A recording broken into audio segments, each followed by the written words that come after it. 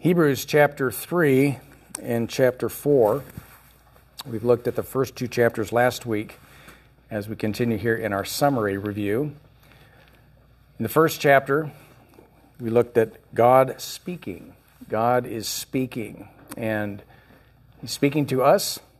The old times in the Old Testament, He spoke unto the fathers by the prophets in various ways. But in these last days, He has spoken unto us by His Son.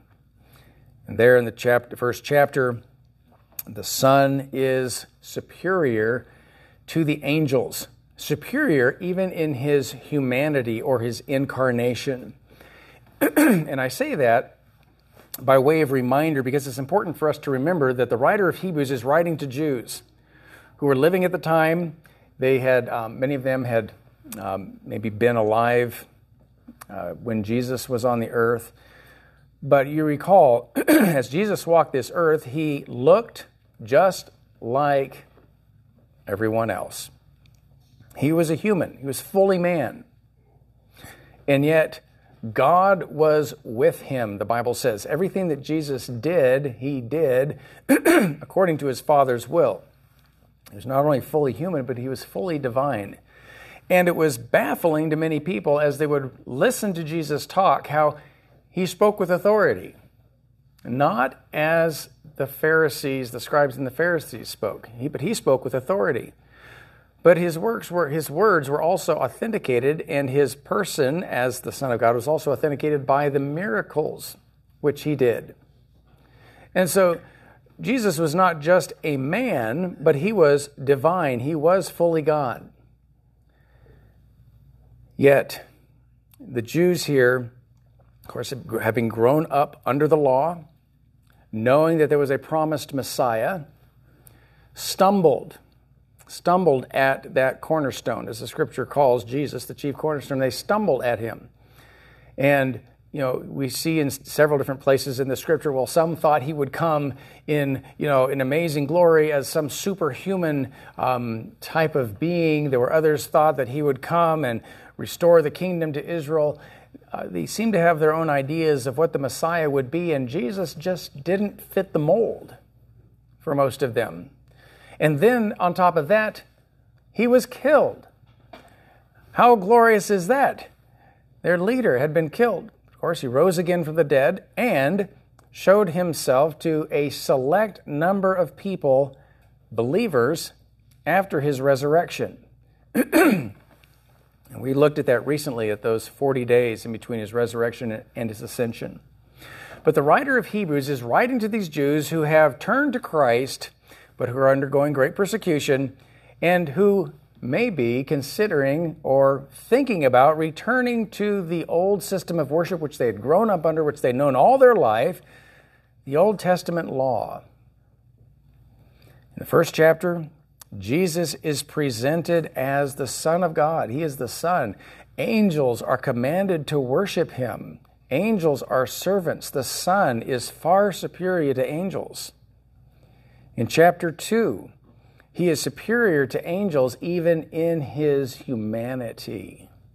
He took upon Himself the human form.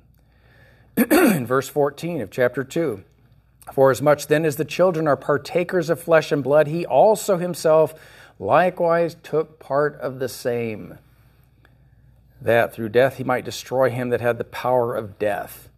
Now, chapter 2 ends with some information that is going to be brought up in the coming chapters.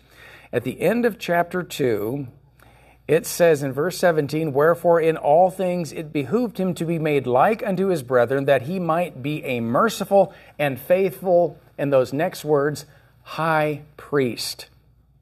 Jesus is to be a high priest in things pertaining to God, to make reconciliation for the sins of the people. Now, He is not spoken of as a high priest again until the end of chapter 4. And so we come here to the end of chapter 2, and we begin chapter 3 with, "Wherefore, holy brethren, partakers of the heavenly calling, consider the apostle and high priest of our profession, Christ Jesus. Here at the beginning of chapter 3, the writer of Hebrews announces who he's writing to.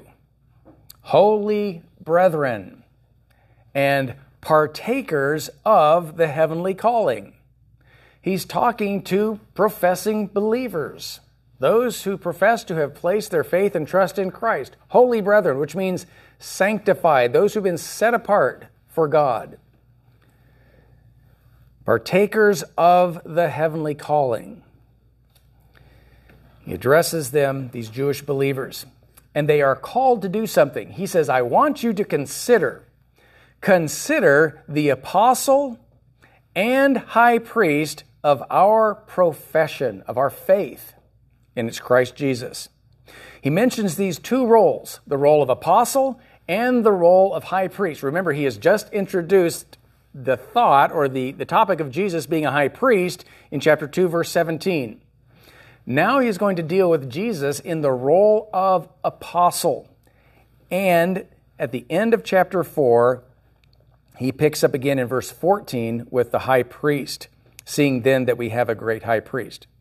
But in between the end of chapter 2 and the beginning of 4 verse 14, he's talking about Jesus in his role as an apostle. Now, we see Jesus in Hebrews presented as the prophet, the priest, and the king.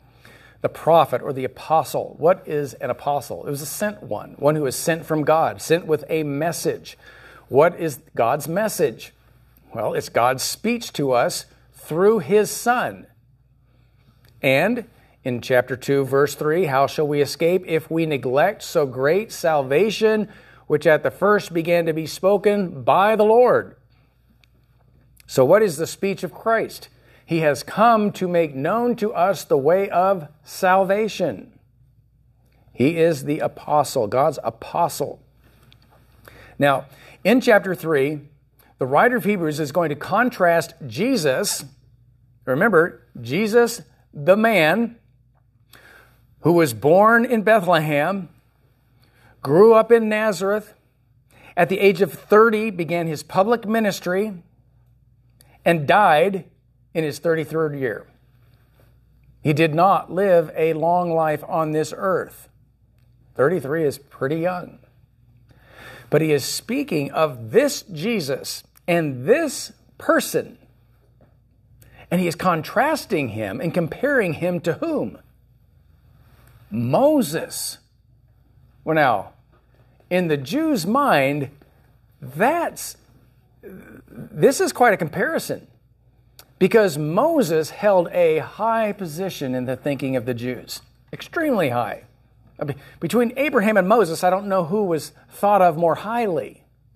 But I want you, again, why am I saying this? Because I want you to think the way these people were thinking. I want you to see what's going on, why it was written the way it was written, and what is being communicated, because it's important for us to realize this. Why was Jesus contrasted with Moses? Well, again, consider the regard that the Jews had for Moses. He was God's apostle in the Old Testament. John says, for the law came by Moses, but grace and truth by Jesus Christ. Who was Moses? Well, we know the history of Moses. God used him, miraculously spared him at his birth, but used him to be the deliverer who would lead the children of Israel out of bondage in Egypt, where they had been for, 430 years. And here is this man who leads them out, God's appointed leader, Moses. In John chapter 5, John chapter 5, verses 45 through 47, I want to just read a couple of passages here to kind of give you a little bit of a fresh perspective. And Jesus is speaking of the testimony of John the Baptist. They're questioning who he is. He has made himself equal to God by claiming that he is the Son of God, and they're all up in arms. But he talks about being equal with God in his authority, power, the witness of John the Baptist, the witness of the works of Christ, the witness of the Father, the witness of the Scriptures. And they come to the end of the chapter, And in verse 45, he says, "Do not think that I will accuse you to the Father. There is one that accuseth you, even Moses, in whom ye trust. For had ye believed Moses, ye would have believed me, for he wrote of me. But if ye believe not his writings, how shall ye believe my words?"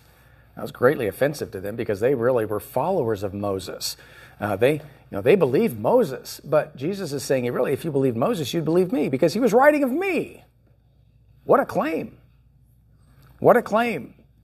But not only in John chapter 5, but look at John chapter 9. Just a few pages over. In John chapter 9, verses 28 and 29. Jesus had opened the eyes of the blind man. The blind man is called in a couple of times with the Pharisees to give his testimony. They asked him again in verse 26, "Tell us again what he did to thee. How do you open your eyes?" And he answered them, "I have told you already, and ye did not hear. Wherefore would ye hear it again? Will ye also be his disciples?" Verse 28, "Then they reviled him and said, Thou art his disciple, but we are Moses' disciples. We know that God spake unto Moses, but as for this fellow, we don't know from whence he is." Wow, what a statement. But again, note their regard for Moses. Well, it's without controversy that God spoke to Moses, and we are Moses' disciples. But this guy, we know where he came from. We know from whence he is. He's just another man, just like us. Why should we believe him? Why should we be his disciples? We're the disciples of Moses. Moses is much greater than this man. That was the idea of the Jews, the contemporary Jews. And so as the apostle is writing here, the book of Hebrews, writing to these Jewish believers, he is telling them, Jesus, in his humanity, Jesus, the man that walked this earth, was far greater than Moses. And that is a significant statement to a Jew. In Acts chapter 6, Acts chapter 6, verses 9 through 14, Stephen is brought before the council. And it says, "And they suborned men," or hired men, in verse 11 of Acts chapter 6, "which said, We have heard him," that's Stephen, "speak blasphemous words against Moses and against God. And they stirred up the people and the elders and the scribes and came upon him and caught him and brought him to the council and set up false witnesses which said, This man ceaseth not to speak blasphemous words against this holy place and the law, for we have heard him say that Jesus of Nazareth shall destroy this place and shall change the customs which Moses delivered us." Oh, look at the reverence the Jews gave Moses and the disregard they give to Jesus of Nazareth. Now, in Acts chapter 15,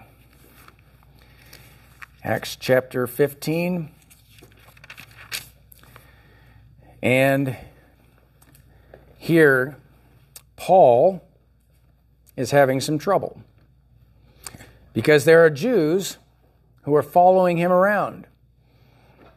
And they're telling people that Paul is just stirring up the people, and he's trying to get people to disregard the law of Moses. In chapter 15, and so Peter comes, and he is there testifying before James, there at the church in Jerusalem. And they're talking about the ministry there that they had among the Gentiles. And so after hearing Paul out, they give him some advice. In verse 19, "Wherefore my sentence is that we trouble not them which from among the Gentiles are turned to God,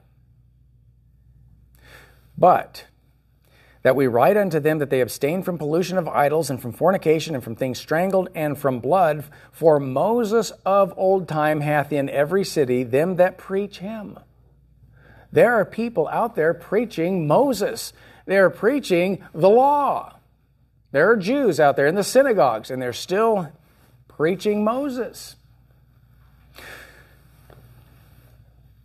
He hath in every city them that preach him, being read in the synagogues every Sabbath day. And then in Acts chapter 21. Acts chapter 21. And if we look at verse 21. Paul has come again to Jerusalem. In verse 17, the brethren received them gladly, and the day following Paul went in with us unto James, and the elders were present. And when he had saluted them, he declared particularly what things God had wrought among the Gentiles by his ministry. And when they heard it, they glorified the Lord, and said unto him, Thou seest, brother, how many thousands of Jews there are, which believe, and they are all zealous of the law, of Moses' teachings. The Pentateuch, first 5 books of the Old Testament, very zealous of the law. And they are informed of thee, or they hear this report about you, that you teach all the Jews which are among the Gentiles to forsake Moses, saying that they ought not to circumcise their children, neither to walk after the customs. What is it therefore? The multitude must needs come together, for they will hear that thou art come. And so there was this council brought together of the church, because this reputation was preceding Paul. There were Jews going out saying, Paul is trying to get trying to get the Jews to stop living according to their customs. No, don't circumcise your babies. Don't need to do that. These other customs, they're done away. Now, we, of course, have no full knowledge and full disclosure. We know what Paul was preaching. Paul was preaching a righteousness by faith, not of the law. Just because you were circumcised didn't mean you were chosen of God. But remember why the Jews thought this. They had grown up under the Old Testament. And now they put their faith in Jesus Christ. What do they do with all those customs? What do they do with that way of religion, that way of life that they had been raised under? Was it just to be forsaken? Was there any significance of it? What was it? And they had to come to realize that all of that was designed to point to what? To point to Christ. But here, again, the significance of Moses in the life of the Jew. It was great. You cannot be underestimated. And so the writer here is informing the people in Hebrews chapter 3, consider the apostle and high priest of our profession, Christ Jesus, who was faithful to him that appointed him. That's what an apostle. Apostle is a sent one. He was faithful to the one who sent him, just as Moses was faithful in all his house. So he starts out by saying that Jesus was faithful, just as Moses was faithful. They were both faithful. However, Jesus was worthy of more glory than Moses. I forget how old Moses was when he died, but wasn't he like 120 years old, I believe? 120, so I didn't forget. Moses was 120 years old when he died. He'd had an 80-year ministry leading the children of Israel. The time he was 40 till he was 120. Jesus died at 33. His ministry was 3 years. Changed the world. But here, Moses was faithful, Jesus was faithful, but Jesus, this man, note what he says in verse 3. He's pointing out his humanity. For this man, the man Christ Jesus, was counted worthy of more glory of Moses, in fact, so much more glory. Let me give you a comparison. Paul, the writer says, not Paul, he says, he was worthy of more glory inasmuch as he who hath builded an house has more glory than the house. For every house is builded by some man, but he that built all things is God. Now Moses was very faithful, verily, truly faithful in his house as a servant. Moses was at the level of a servant, but Christ was faithful as a son ruling over his own house. There is a completely different degree there. A servant does not ever bear rule. A servant is a servant. Jesus was faithful in his house as a son who ruled over the house. Completely different level. Moses was faithful as a servant. Jesus was faithful to the one who sent him as a son who rules over his house. Now, he says this, and then he gives a great warning. Here's this warning.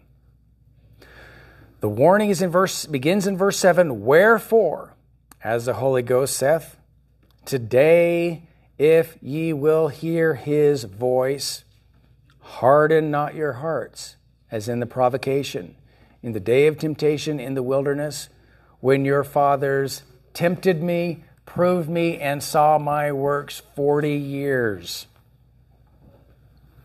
Now, if your Bible may have a parenthesis in verse 7, which ends at the end of verse 1. There's this warning. He says, wherefore. If we skip that parenthesis, we'd go from wherefore in verse 7 down to verse 12. Wherefore take heed, brethren, that you do not do likewise. That's what he's saying. Well, what's the likewise? He's referring to verses 7 through 11. What's the example that he puts out? He says, wherefore, as the Holy Ghost saith, do not harden your hearts, as did the Old Testament Israelites in the wilderness. What did they do? They tested God. Okay? It says, they tempted me, proved me, and saw my works. How long? 40 years. Wherefore I was grieved with that generation, and saith, they do always err in their heart, and they have not known my ways. And here's the consequence. So I swear in my wrath, they shall not enter into my rest. There's the Old Testament example. And he puts that out there as he gives this warning. And what is the warning? The warning is, do not harden your hearts. Why would he give that warning to these Jews? Well, what had the religious leaders done with Jesus?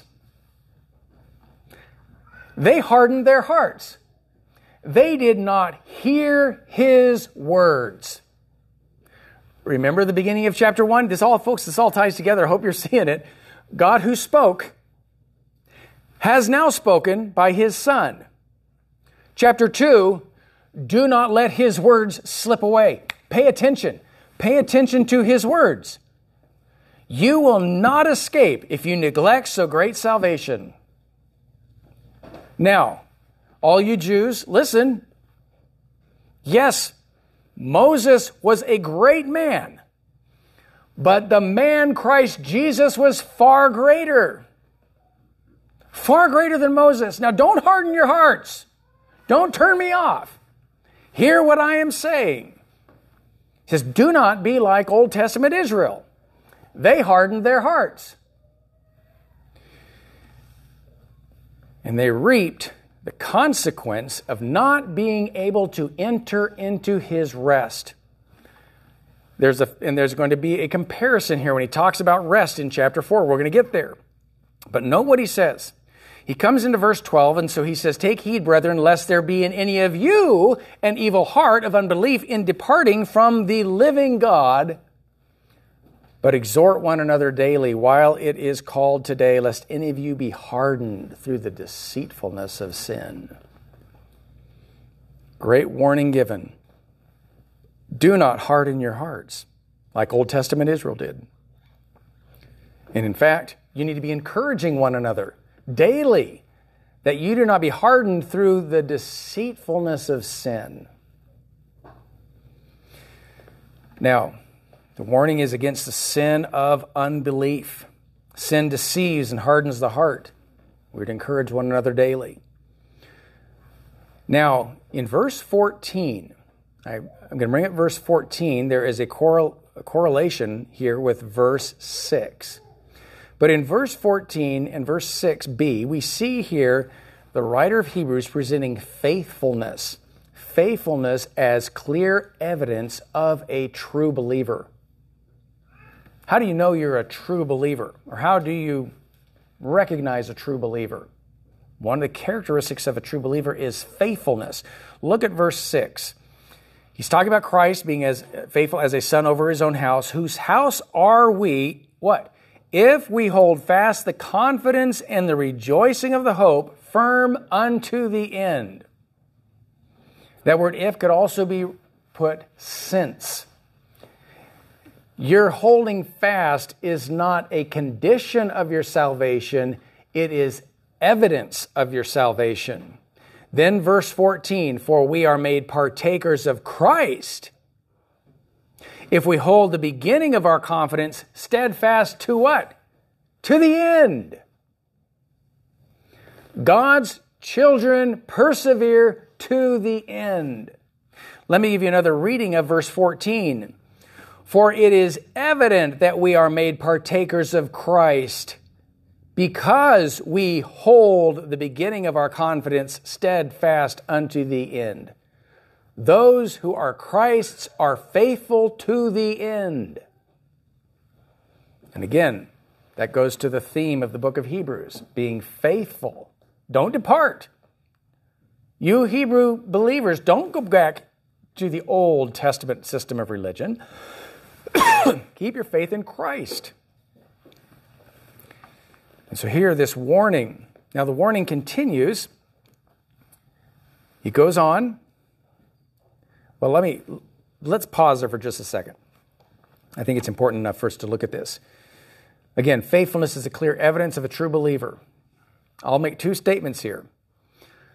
The truly saved person will persevere to the end. And the truly saved person must persevere to the end. And I said that there's a slight difference in what I said. There's a statement of fact, a true believer will persevere to the end, but there's also the fact that a true believer must persevere to the end. Now, in Philippians 1 and verse 6, I'll just give you a couple of references on these just to make sure you're clear. Philippians 1 verse 6 says, we are confident of this very thing, that he which hath begun a good work in you will perform it unto the day of Jesus Christ. That fits under this. The truly saved person will persevere to the end. Why? Because God is going to perform his work to the end. That gives us confidence. It's God's work. He's doing it. He will complete it. And then also 1 Thessalonians chapter 5 and verse 24. 1 Thessalonians 5:24, one of the shorter verses in Scripture, it says this, faithful is he that calleth you, who also will do it or perform it. He's called us to salvation. What's he going to do? He's going to finish it. He is going to save us. That verse again fits with this statement, the truly saved will persevere to the end. However, it is also true that the truly saved must persevere to the end. Philippians chapter 2 and verse 12. Philippians 2:12. Wherefore, my beloved, as ye have always obeyed, not as in my presence only, but now much more in my absence, work out your own salvation with fear and trembling. Work out your own salvation. Demonstrate it. Faith results in what? Works. James, the message of James, faith without works is dead. It's worthless. So the believer must, a true believer must persevere to the end. 2 Peter 1, verse 10. In 2 Peter chapter 1 and verse 10, wherefore the rather, brethren, give diligence to make your calling and election sure. For if you do these things, ye shall never fall. So what does Peter say? Give diligence to make your calling and election sure. The true believer must persevere to the end. So here in Hebrews chapter 3, we see it stated in verse 6 and also in verse 14. The evidence of being a partaker in Christ is that we hold the beginning of our confidence steadfast unto the end. Remember, this is a book of exhortation written to Jewish believers to encourage them to hold fast. Be faithful. Now, he ends chapter 3 by turning our attention again to those Jews in the Old Testament who, when they had heard the word, what did they do? They provoked. They provoked the Lord. In verse 17, but with whom was he grieved 40 years? It was those who had sinned, whose carcasses fell in the wilderness. And remember, the day of temptation, when your fathers tempted me in the wilderness, he is referring to that time in Numbers chapter 14, when the children of Israel came up to the banks of the Jordan River the first time, prepared to enter into the promised land. They sent in the spies, and the spies came back and said, there's no way we can go in there. They're going to kill us and eat us up, and we're going to be destroyed. 10 of the 12 spies gave that message. Joshua and Caleb, of course, said, let's trust the Lord and go on in. He's told us, let's go. But the 10 prevailed against the 2. And God said, all right, you're going to get what you asked for. You're going to die in the wilderness. You're not going to enter in. And for the next 40 years, that whole generation dropped like flies, and the Judean desert was littered with bodies for 40 years, until the last one, I believe the last one that probably died was Moses. He got to look in right before they went in. And the only 2 of that generation that went into the promised land were Joshua and Caleb, the 2 spies that were faithful. But I always felt bad for those guys. They had to walk around 40 years and watch those people that die that wouldn't go in when they wanted to. I almost feel like maybe those 2 should have gone in by themselves. But anyway, there's God's plan. And so what did God say? They will not enter into my rest. And they didn't. To whom sware he that they should not enter into his rest? But to them that what? Believed not. Didn't believe what? God's word. See the theme? God has spoken. Don't let his word slip. Do not have a heart of unbelief. Believe the words of God. These people didn't believe God's word. They hardened their hearts, and what happened? They died in the wilderness. So we see they could not enter in because of unbelief. Chapter 4, he continues with this warning. The warning continues. Let us therefore fear, lest a promise being left us of entering into his rest, any of you should seem to come short of it. For unto us was the gospel preached, as well as unto them. That's chapter 1. God, who at sundry times and in divers manners spake in time past unto the fathers, hath in these last days spoken unto us by his Son. What's the message of the Son? It's the gospel message. If you receive the gospel, you enter into his rest. The Old Testament Jews did not receive God's gospel, his good news. They did not believe his word, and they did not enter into his rest.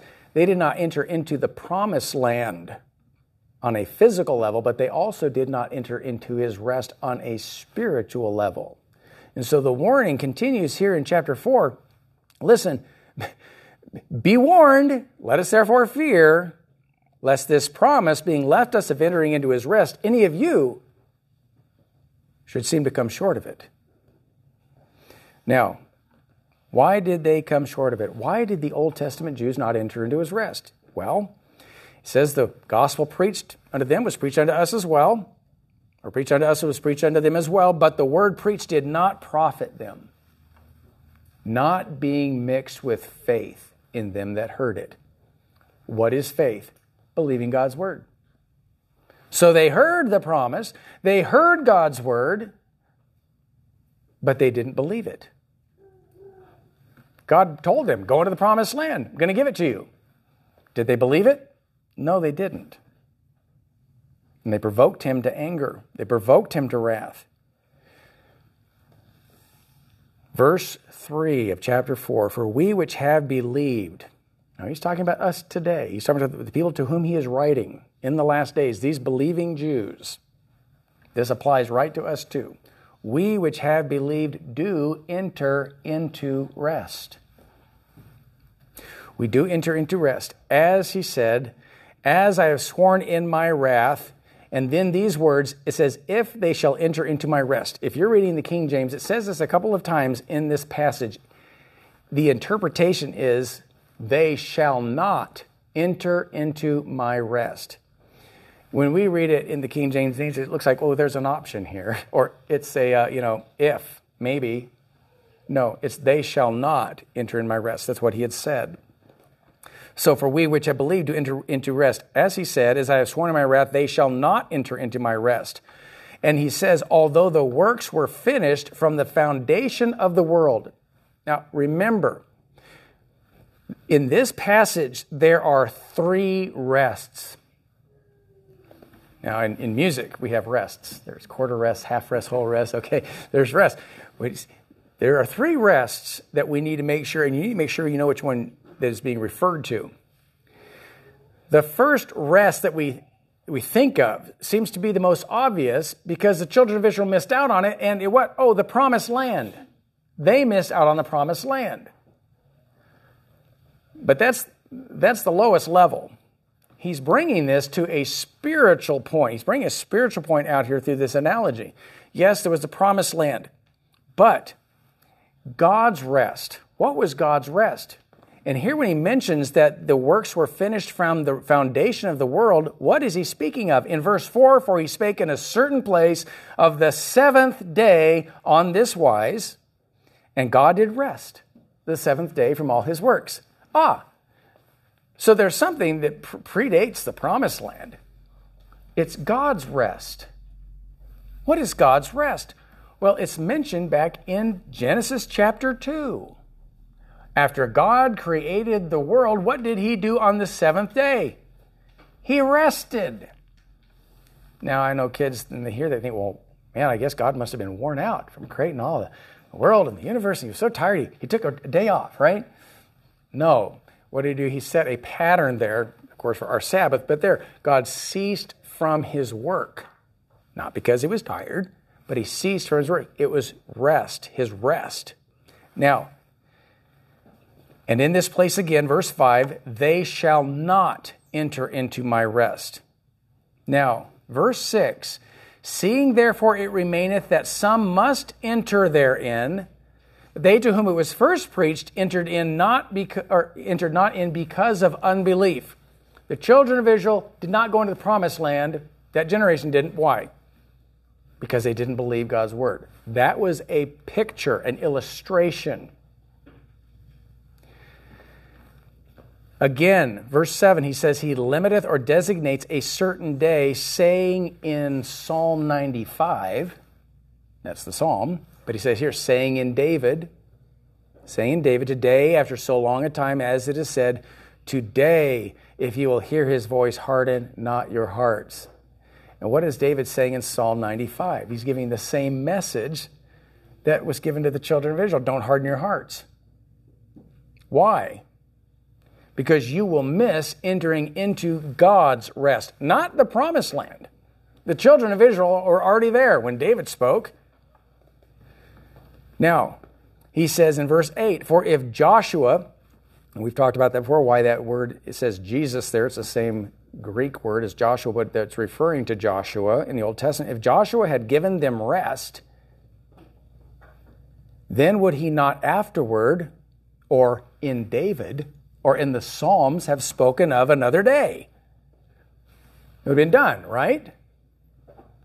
Well, I thought Joshua led them into the promised land. Wasn't that the rest? No. That is not God's rest.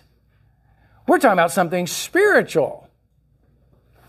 Did Joshua lead them into the promised land? Yes, he did. That next generation, they did enter into the promised land, and it was what God had promised. It was a land flowing with milk and honey, a wonderful land. It was a promised land. God kept his word. That first generation didn't enter in. That is a picture of not entering into God's rest. But if Joshua had given them rest when he led them into the promised land, well, then that would have been done. It would have been fulfilled. He would not have spoken of another day. But he did. He designated a day in Psalm 95, in David, saying, today, if you will hear his voice, harden not your hearts. Now, I want you to note, God rested the 7th day, and there is a future rest for the people of God based on his designating of another day in Psalms. Look at verse 8. Again, for if Joshua had given them rest, then would he not afterward have spoken another day? Therefore, note verse 9. What is the conclusion? There remaineth therefore a rest to the people of God. There is yet to come a rest for believers. What is that rest? Well, we're going to see it later on. Again, there's three rests. There's the promised land, that was the analogy, God's rest on the seventh day, and there's a future rest for the people of God. There is a parallel here in Hebrews, between the promised land and the New Jerusalem, the city of God. There is a parallel between the promised land and the heavenly city not made with hands that Abraham was looking for. We'll see that later on.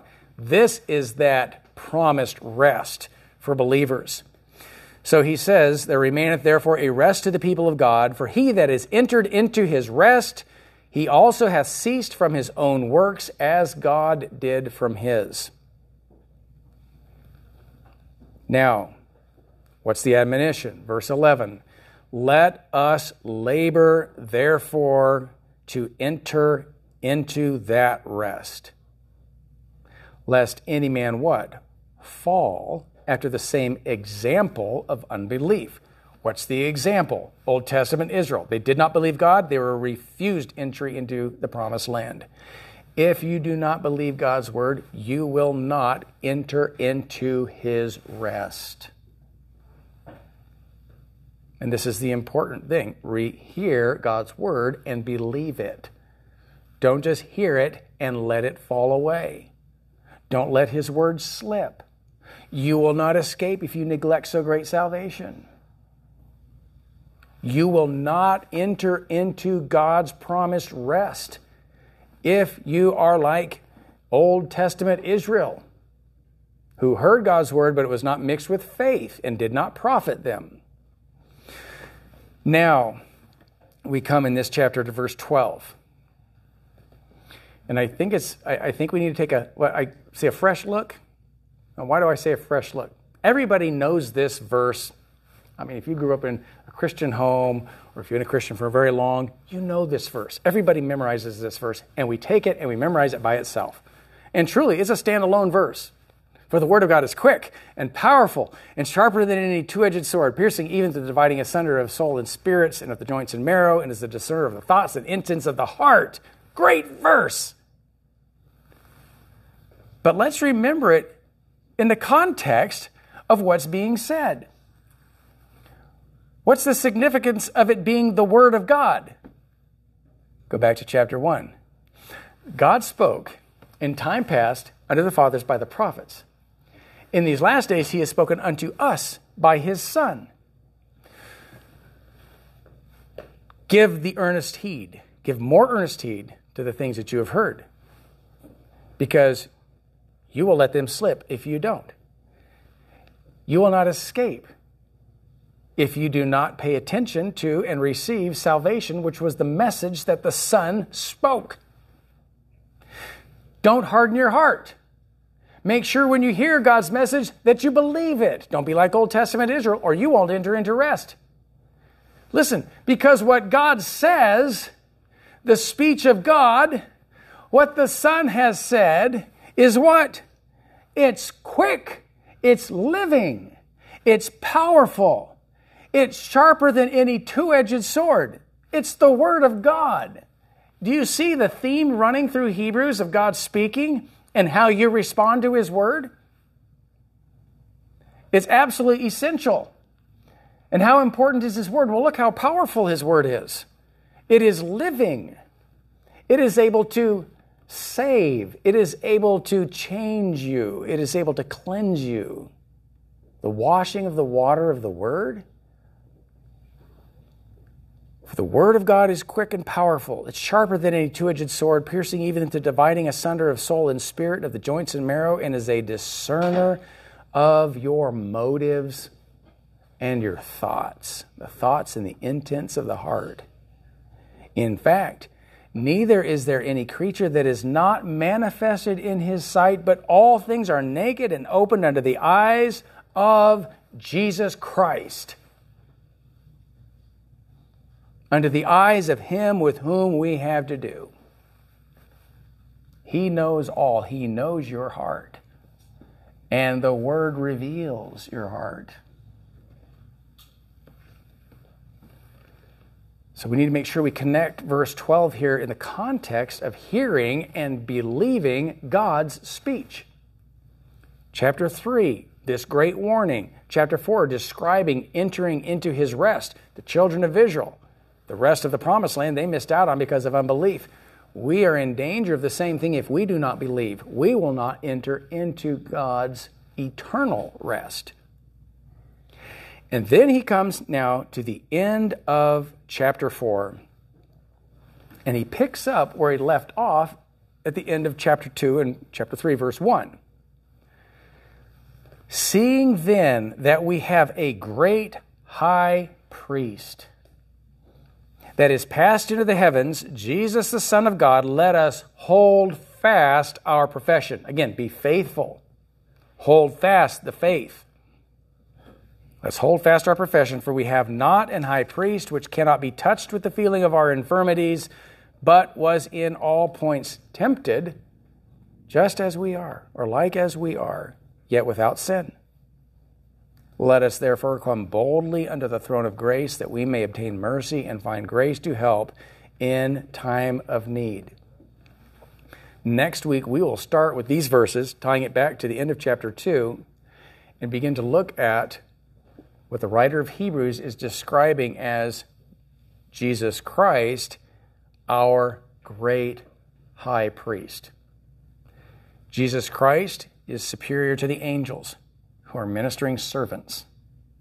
Jesus Christ is superior to Moses. Moses was the great apostle of the Old Testament, yet he was just a servant. Jesus Christ, as our apostle, is greater than Moses. And he's later going to go on and reveal that Jesus Christ is even greater than Abraham also. In chapter 3, the great warning. In chapter 4, 3 and 4, the great warning. Old Testament Israel, they did not believe. The sin of unbelief will keep you. It will keep you from heaven. And will keep you from God's promised rest. And next week, we'll begin to look at Jesus Christ as the great high priest. Again, he's presented in Hebrews in his role of prophet, priest, and king. Next week, we'll begin to look at him in that role of high priest. But listen, I hope that you're seeing the theme as it moves through these chapters. Again, we're covering 2 chapters in a sermon, and for me, that's a blistering pace, right? But I hope you're catching the big picture. All right, let's pray. Heavenly Father, we thank you so much for this book, and Lord, being able to connect it even in broader chunks and see the themes here as we go through. Lord, may we not miss the message, but may we see the importance of, Lord, being faithful and the importance of your word and how important it is for us to believe, not to just hear, but, Lord, that the word spoken might be mixed with faith. Lord, increase our faith. We pray in Jesus' name. Amen.